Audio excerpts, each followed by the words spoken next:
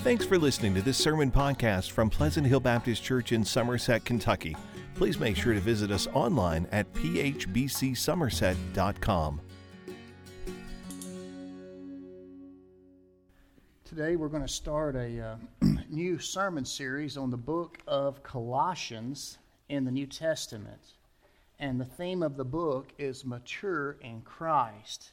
And that's what we're going to talk about. You know, maturity in Christ is a journey. Many of you have heard the Great Commission in Matthew 28 to go, therefore, and make disciples of all nations, baptizing them in the name of the Father and the Son and the Holy Spirit, and teaching them to obey everything that I commanded. And Jesus says, and I'll be with you to the end of the age. The part that's always struck me, and we've heard that verse, quoted and read and preached and so on, but it's that teaching them to obey. And I go, yeah, as a Christian, I'm still learning to obey God. You know, I've personally took that step where I've put my trust in Christ. I know I'm saved. I went public with my testimony. I've been baptized. I'm now learning to obey, and I'm still learning to obey God in every area of my life. That's what maturity is. It's learning to obey God in every area of your life. It's a journey. You never ever get there. It's not a destination where one day you wake up and say, did it, done, nailed it. But it is a journey, and it's a process, and that's what I want you to realize. Today we're going to talk about the first step of that journey, the beginning of a journey of coming to know Christ. There's a world-famous violinist named Fritz Kressler. He passed away in 1962. He earned a fortune at concerts and writing compositions, but he was a very generous person. He gave most of it away. So when he discovered a very exquisite violin on one of his trips, he wasn't able to buy it. But later, he returned because he had raised enough money to meet the asking price. When he got there, he discovered that that exquisite violin that he found on his journeys had been sold to a collector. Well, he found out who had bought it, the name of the collector, and he went and knocked on that guy's door. And he says, I've been told you've got this exquisite violin. I would love to see it. Sure, I'll show you. It's a beauty. I found it. It's a great piece, and I don't want to sell it. And he was very discouraged because, Fritz really wanted this violin. And so disappointed, he's about to leave, and he has an idea. He looks at the collector, and he says, can I play that instrument one more time before it's consigned to silence? And the collector nodded his head, go ahead. And so this expert world violinist takes this exquisite violin, and he begins to play. And he plays some of the most beautiful music you've ever heard. And when he gets done playing it, the music stirred the emotions of the collector. And the collector looked at this world-class violinist, and he said this. He said, I have no right to keep that to myself. He says, it's yours, Mr. Kressler. Take it into the world and let people hear it. Well, I want to tell you something. We have something that the world needs to hear, and that is the message of the gospel of Jesus Christ. Jesus saves. God so loved the world that he sent his son. Jesus came, he lived, he died, he was buried, he rose again. Jesus saves. It's powerful. It really, really is. When I think about my journey, I was 17 years old. I was in high school. And God used a youth group that loved me, that prayed for me, that, told me about Christ, that invited me to church. Danny was one of those in that youth group. That's how long we've known each other. Starting to feel old. But it's powerful how God uses people to reach people. And he does. And that's what I want you to see. A youth group of friends prayed for me. They invited me to church. I came on an Easter Sunday. I went back the next week and the next. I started coming Sunday morning, Sunday night, Wednesday night. And after 6 months of hearing the Word of God, it convicted my heart. And I knew that I needed to be saved. And I asked the Lord to save me. And that's my testimony. The question I want to ask you is, What about you? Do you have a testimony? Do you have a story about how Christ changed your life? And even more than that, who shared the good news about Christ with you? I want you to think about that as we read Colossians 1, beginning in verse 1. Paul, an apostle of Christ Jesus by God's will, and Timothy, our brother, to the saints in Christ at Colossae, who are faithful brothers and sisters, grace to you and peace from God our Father. We always thank God, the Father of our Lord Jesus Christ, when we pray for you. For we have heard of your faith in Christ Jesus, and of the love you have for all the saints, because of the hope reserved for you in heaven. You have already heard about this hope in the word of truth, the gospel that has come to you. It is bearing fruit and growing all over the world, just as it has among you, since the day you heard it and came to truly appreciate God's grace. You learned this from Epaphras, our dearly loved fellow servant. He is a faithful minister of Christ on your behalf, and he has told us about your love in the Spirit. Here Paul wrote a letter to a church in the city of Colossae, and he wants them to know that he thanks God every time he prays for them. And he tells them that when he prays, he remembers certain things about them. He says, we have heard of your faith in Christ and the love you have for all the saints. Can I tell you that when you read Scripture, particularly when you read the letters in the New Testament, this is not the first time Paul mentions it. He mentions it in other places as well. But it's sort of like, I think of it as an unofficial litmus test. That when you point to someone and say, hey, I heard you're a Christian, that there's a couple of things you can look at. Vertically, you can see that they now have faith in Jesus Christ. Okay? They now profess faith in the Lord Jesus Christ. They believed He is the Son of God. They believe that He died on the cross for their sins. They believe in their heart that He rose from the dead on the third day. They believe He's Lord, He's Messiah, He's Christ. And so they have a faith in Christ. And then horizontally, they have a love for all the saints. You know, Paul said it this way in Galatians. He says, faith expressing itself through love. And that's what it is. So if you really want to know what does a Christian look like, then just ask yourself, okay, does this person profess a faith in the Lord Jesus Christ? Do they believe who He is, what He's done, and they realize why He's did it? You know, Jesus is Lord. What did He do? He died on the cross for my sins to save me. That's why He did it. And so you have this faith in Christ, and because of your faith in Christ, it is expressed through love for people. You know what? When you can look at your life and say, yes, Lord, I believe you are the Messiah, you are the Christ, you're the Son of God, and that faith is expressed through love for other people, that's your litmus test, very simple, for a Christian. You don't have to get out this long questionnaire. You don't have to interrogate them very long. Just say, look, do you believe? And is there a love that you have for God's people and for people in general because God has changed you? Well, Paul saw that when he looked at the believers in Colossae. He saw their faith in Christ. He saw their love for the saints. That was some of the evidence that he could point to that they truly were saved. What else did he hear? He says, we have also heard of the hope that you have that's reserved in heaven for you. You heard about this hope in the word of truth, the gospel that's come to you. So they heard about the hope through the gospel. I love what Paul said to the Romans in Romans 1:16. He said, I am not ashamed of the gospel. Why? Because it's the power of God unto salvation for anyone who believes. Think about that. I'm not ashamed of the gospel. Why? Because it's the power of God unto salvation to anyone who believes. The gospel is the story of Jesus Christ.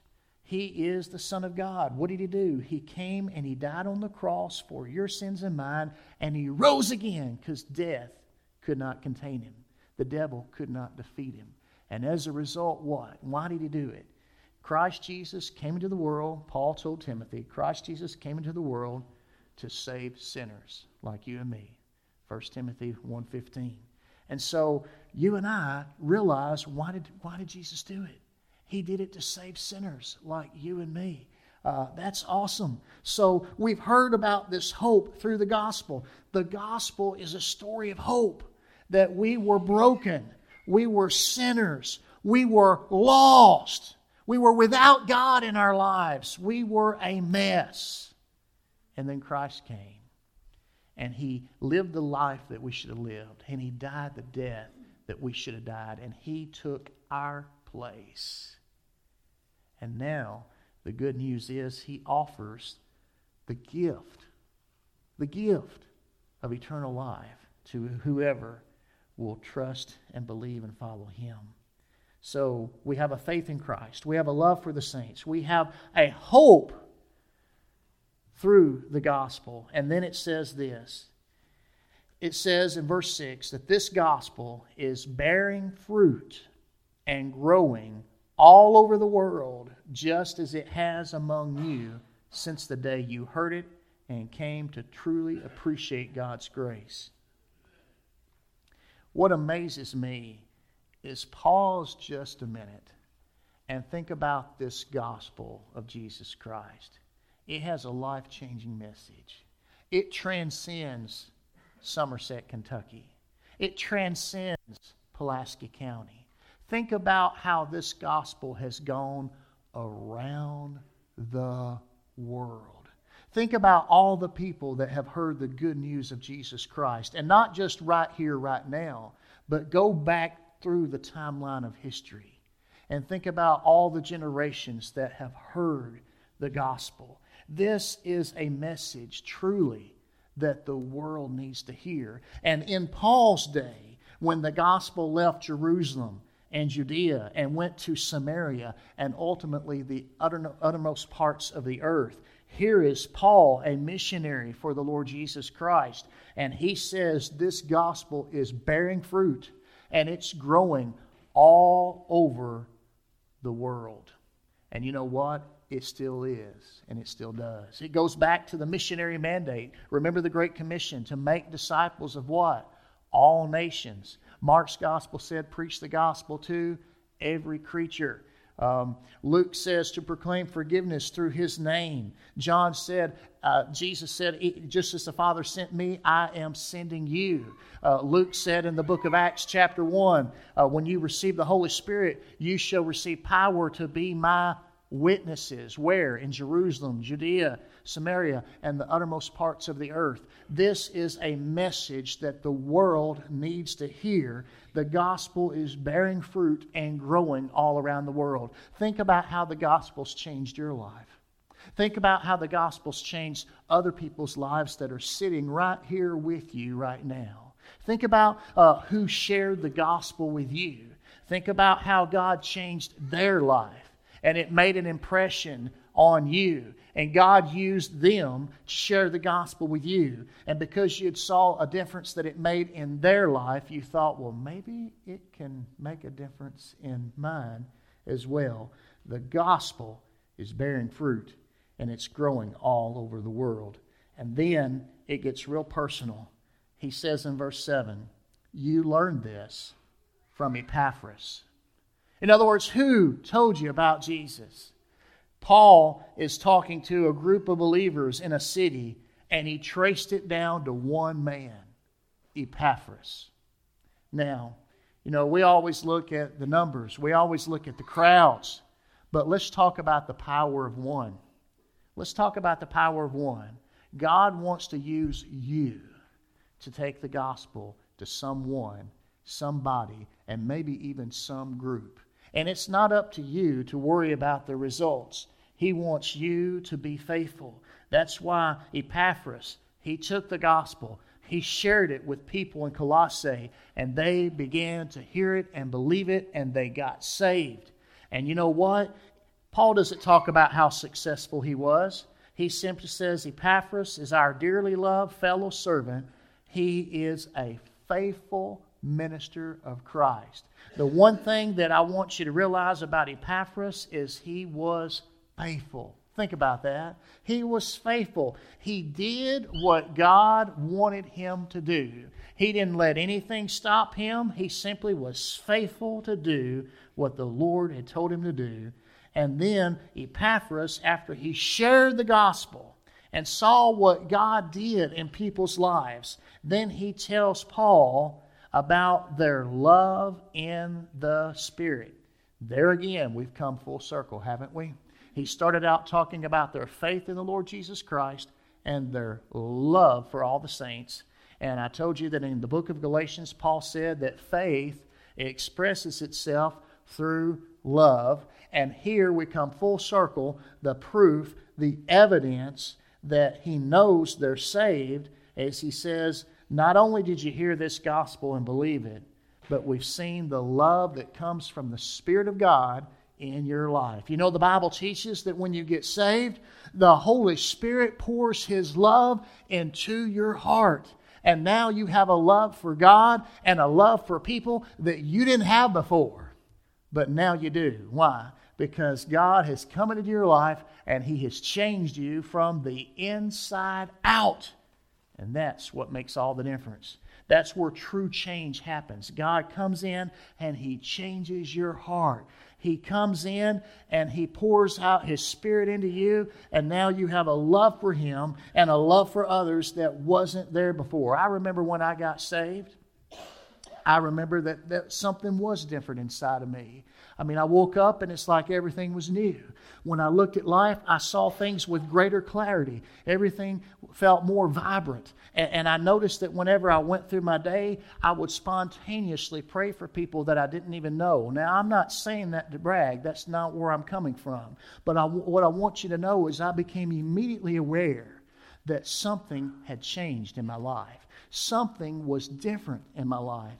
And you know why it was different? Because someone was now in my life.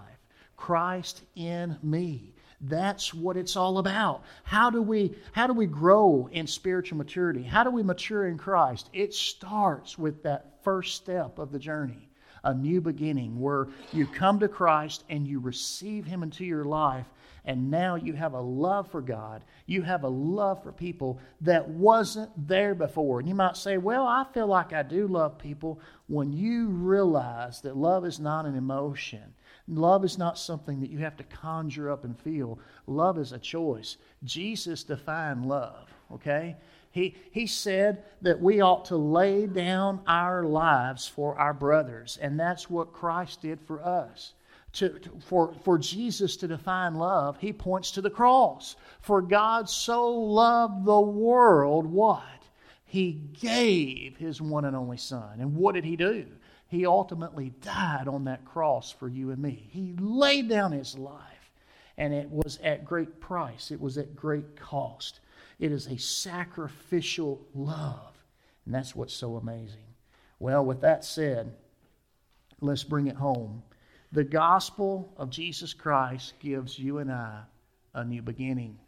And I want to give you 3 questions that we need to ask ourselves when we think about this new beginning in life. Number 1, have you begun your journey with Christ? I don't want to assume anything. Have you begun the journey with Christ? Can you point to a time in your life when everything changed?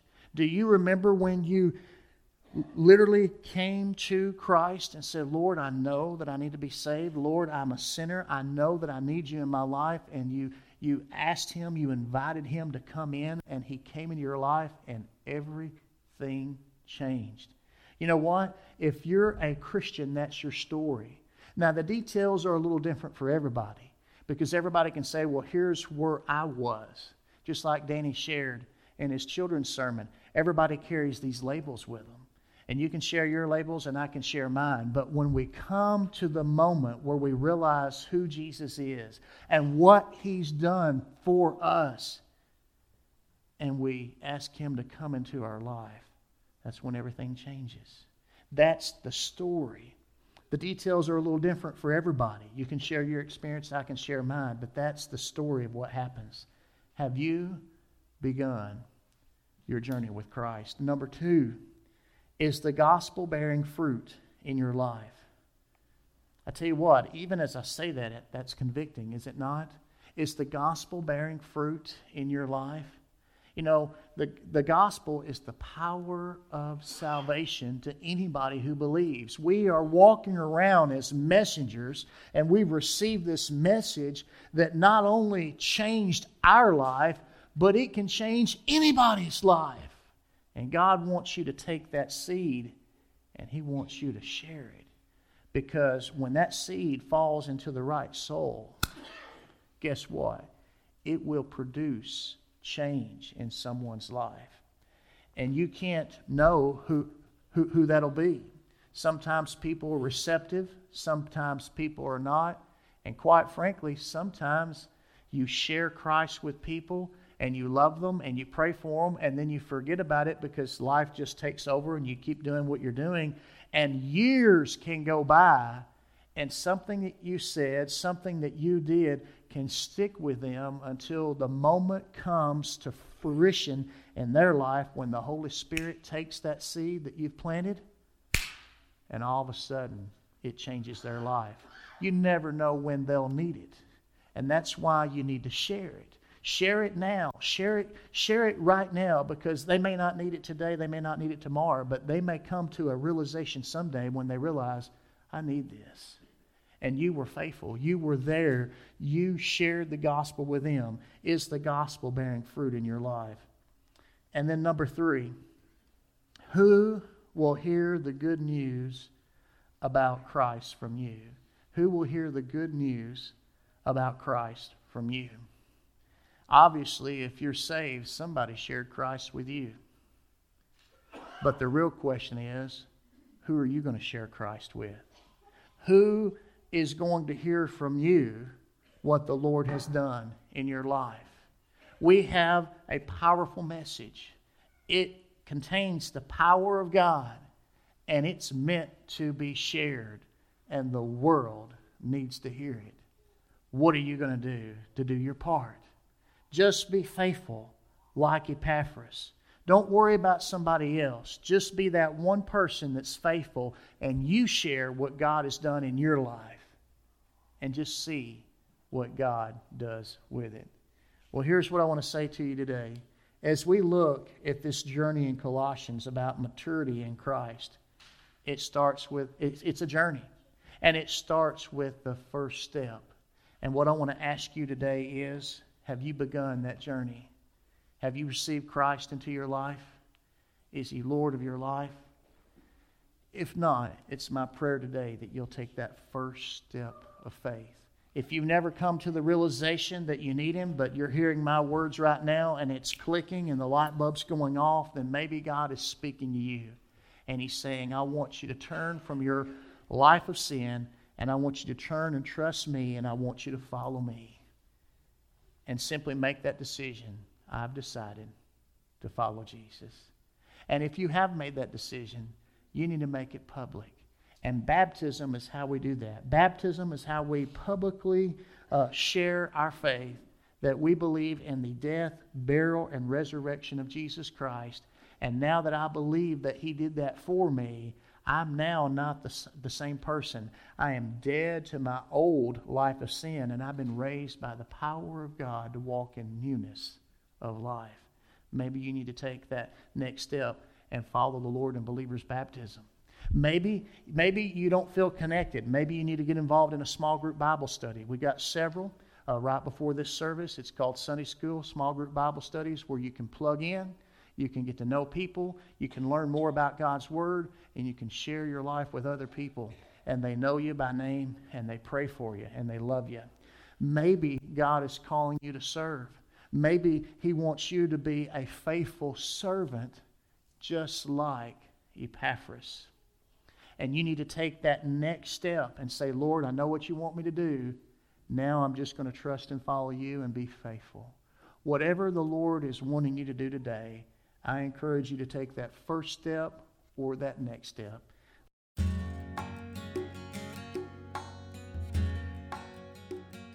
Thanks for listening to this sermon podcast from Pleasant Hill Baptist Church. To learn more about the church, find out meeting times, or learn how to contact the pastor, please visit phbcsomerset.com.